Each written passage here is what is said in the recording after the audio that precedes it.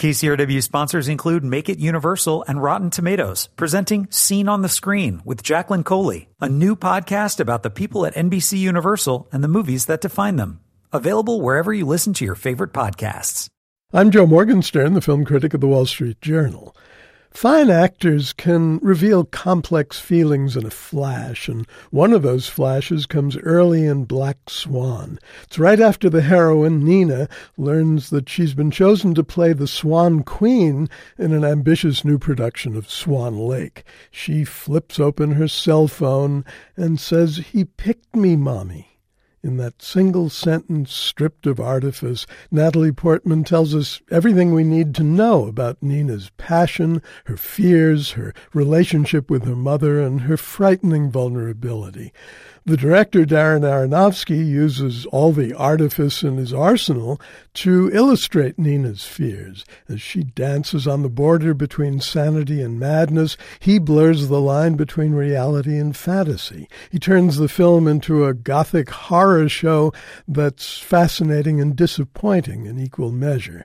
What's resplendently real, though, is the beauty of Natalie Portman's performance. She makes the whole lurid tale worthwhile.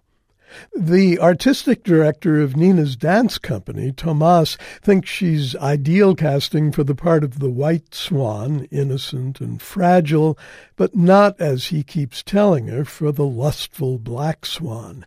That means she'll have to learn about lust from him or risk losing her role to her rival, Lily. She's played by Mila Kunis, who makes evil entertaining.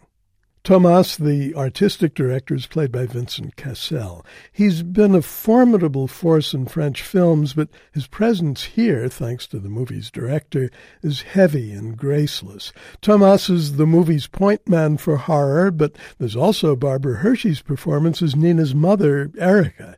She transcends horrifying, and all of it in the spirit of imprisoning love. Erica sacrificed her own negligible career as a dancer to motherhood and then to Nina's advancement. Now, each time she calls her anguished daughter, "You sweet girl," your flesh crawls just as it's supposed to, and your heart aches as it's supposed to at the sight of Nina trying to please everyone in her life while she's being pressured and threatened, or so she imagines, on all sides. "I just want to be perfect," she whispers to Tomas pleadingly. The touching simplicity of Natalie Portman's acting technique gives Nina a genuine innocence, and Portman dances the ballet sequences beautifully. Her work is enhanced by the limited use of a dance double, but the illusion is as perfect as anything Nina could have hoped for. So what's to complain about? Basically, the psychological banalities of the script and the disappointing familiarity of the horror effects. Darren Aronofsky's audiences have been treated to plenty of horror, from those of heroin addiction and Requiem for a Dream to the horrors of Mickey Rourke's suffering in The Wrestler. Black Swan can be really dazzling, and not only because of its starring performance. The craftsmanship is impressive, the music is powerful, and the movie is never uninteresting. This time, though, the creep show component isn't worthy of the theme.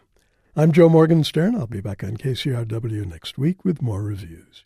KCRW sponsors include Make It Universal and Rotten Tomatoes, presenting Scene on the Screen with Jacqueline Coley, a new podcast about the people at NBC Universal and the movies that define them.